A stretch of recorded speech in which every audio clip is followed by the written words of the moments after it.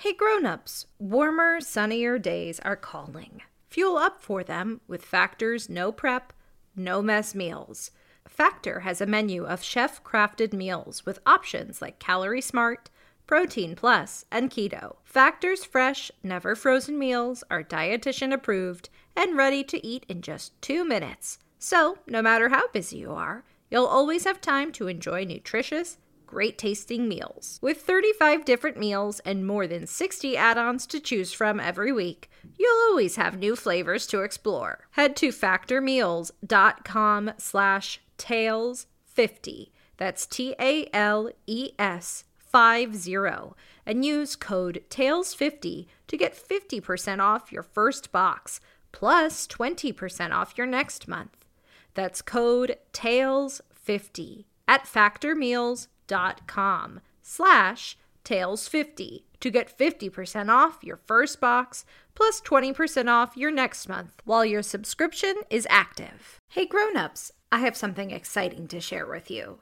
There's a brand new kids podcast out now that I think you're going to love. It's called Mysteries About True Histories. This show is perfect if you love adventures, solving riddles, and maybe even some wacky math problems. But I need a little help from some new friends to tell you more. Max and Molly, take it away. From the creators of Who Smarted, Starglow Media, comes a brand new podcast called Mysteries About True Histories. Does that sound serious enough? Max, we only have 30 seconds for this promo. Just tell them how your mysterious aunt recruited us into a secret order of problem solvers who travel time and have epic adventures. I don't have to. You just did. Catch new episodes of Mysteries About True Histories every Thursday on Apple Podcasts or wherever you listen to podcasts. Hey Tailblazers, I'm Rebecca Cunningham, and this is Girl Tales, a kids' podcast of feminist stories for a new generation. We have a special episode for you today. In this episode, I will read the first chapter from the storybook, The Wonderful Wizard of Oz by L. Frank Baum. Grown-ups, if your Tailblazer would like to listen to the rest of the chapters, head to patreon.com/girltales and join Team Dorothy or above. We'll be releasing a new chapter every week. Now onto our episode. This is The Wonderful Wizard of Oz, Chapter 1, The Cyclone. Enjoy! Dorothy lived in the midst of the great Kansas prairies with Uncle Henry, who was a farmer, and Aunt Em, who was the farmer's wife. Their house was small, for the lumber to build it had to be carried by wagon many miles. There were 4 walls, a floor, and a roof, which made one room, and this room contained a rusty-looking cook stove, a cupboard for the dishes, a table, 3 or 4 chairs, and the beds. Uncle Henry and Aunt Em had a big bed in one corner, and Dorothy a little bed in another corner. There was no garret at all, and no cellar, except a small hole dug in the ground, called a cyclone cellar, where the family could go in case one of those great whirlwinds arose, mighty enough to crush any building in its path. It was reached by a trap door in the middle of the floor, from which a ladder led down into the small, dark hole. When Dorothy stood in the doorway and looked around, she could see nothing but the great gray prairie on every side. Not a tree nor a house broke the broad sweep of flat country that reached to the edge of the sky in all directions. The sun had baked the plowed land into a gray mass, with little cracks running through it. Even the grass was not green, for the sun had burned the tops of the long blades until they were the same gray color to be seen everywhere.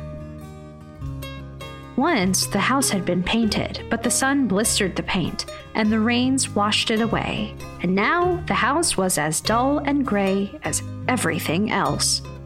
When Aunt Em came there to live, she was a young, pretty wife. The sun and wind had changed her too. They had taken the sparkle from her eyes and left them a sober gray. They had taken the red from her cheeks and lips, and they were gray also. She was thin and gaunt, and never smiled now. When Dorothy, who was an orphan, first came to her, Aunt Em had been so startled by the child's laughter that she would scream and press her hand upon her heart whenever Dorothy's merry voice reached her ears. And she still looked at the little girl with wonder that she could find anything to laugh at. Oh, me? My, oh my. Uncle Henry never laughed. He worked hard from morning till night and did not know what joy was. He was gray also, from his long beard to his rough boots, and he looked stern and solemn and rarely spoke. It was Toto that made Dorothy laugh and saved her from growing as gray as her other surroundings. Toto was not gray.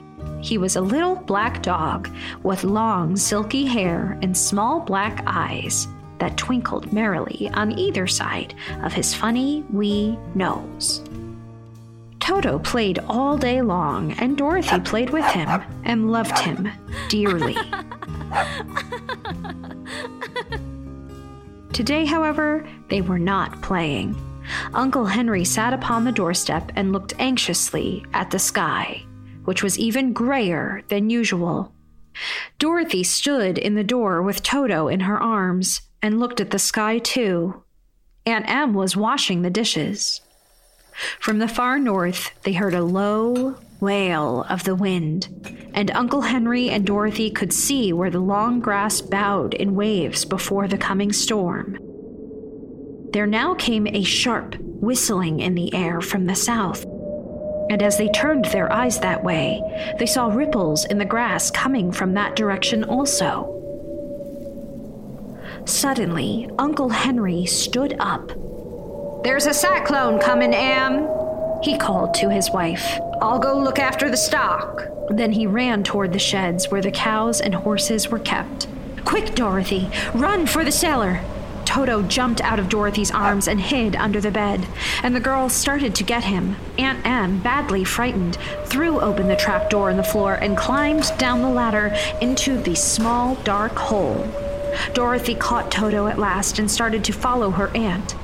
When she was halfway across the room, there came a great shriek from the wind, and the house shook so hard that she lost her footing and sat down suddenly upon the floor. The house whirled 2 or 3 times and rose slowly through the air. Dorothy felt as if she were going up in a balloon. The north and south winds met where the house stood and made it the exact center of the cyclone. In the middle of a cyclone, the air is generally still, but the great pressure of the wind on every side of the house raised it up higher and higher until it was at the very top of the cyclone, and there it remained and was carried miles and miles away as easily as you could carry a feather. It was very dark, and the wind howled horribly around her. But Dorothy found she was riding quite easily. After the first few whirls around and one other time when the house tipped badly, she felt as if she were being rocked, gently, like a baby in a cradle. Toto did not like it. He ran about the room, now here, now there, barking loudly. But Dorothy sat quite still on the floor and waited to see what would happen. Once Toto got too near to the open trap door and fell in. And at first, the little girl thought she had lost him, but soon she saw one of his ears sticking up through the hole, for the strong pressure of the air was keeping him up so that he could not fall. She crept to the hole, caught Toto by the ear, and dragged him into the room again, afterward closing the trap door so that no more accidents could happen. Hour after hour passed away, and slowly Dorothy got over her fright. But she felt quite lonely, and the wind shrieked so loudly all about her that she nearly became deaf. At first, she had wondered if she would be dashed to pieces when the house fell again. But as the hours passed and nothing terrible happened, she stopped worrying and resolved to wait calmly and see what the future would bring.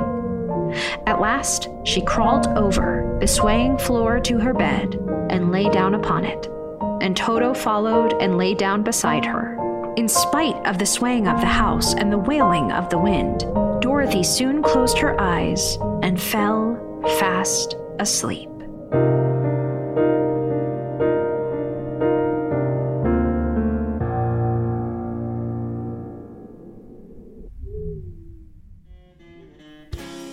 That was The Wonderful Wizard of Oz by L. Frank Baum. Chapter 1, The Cyclone. Performed, produced, and executive produced by me, Rebecca Cunningham. If you'd like to hear more chapters, head to patreon.com/girltales and join Team Dorothy or above.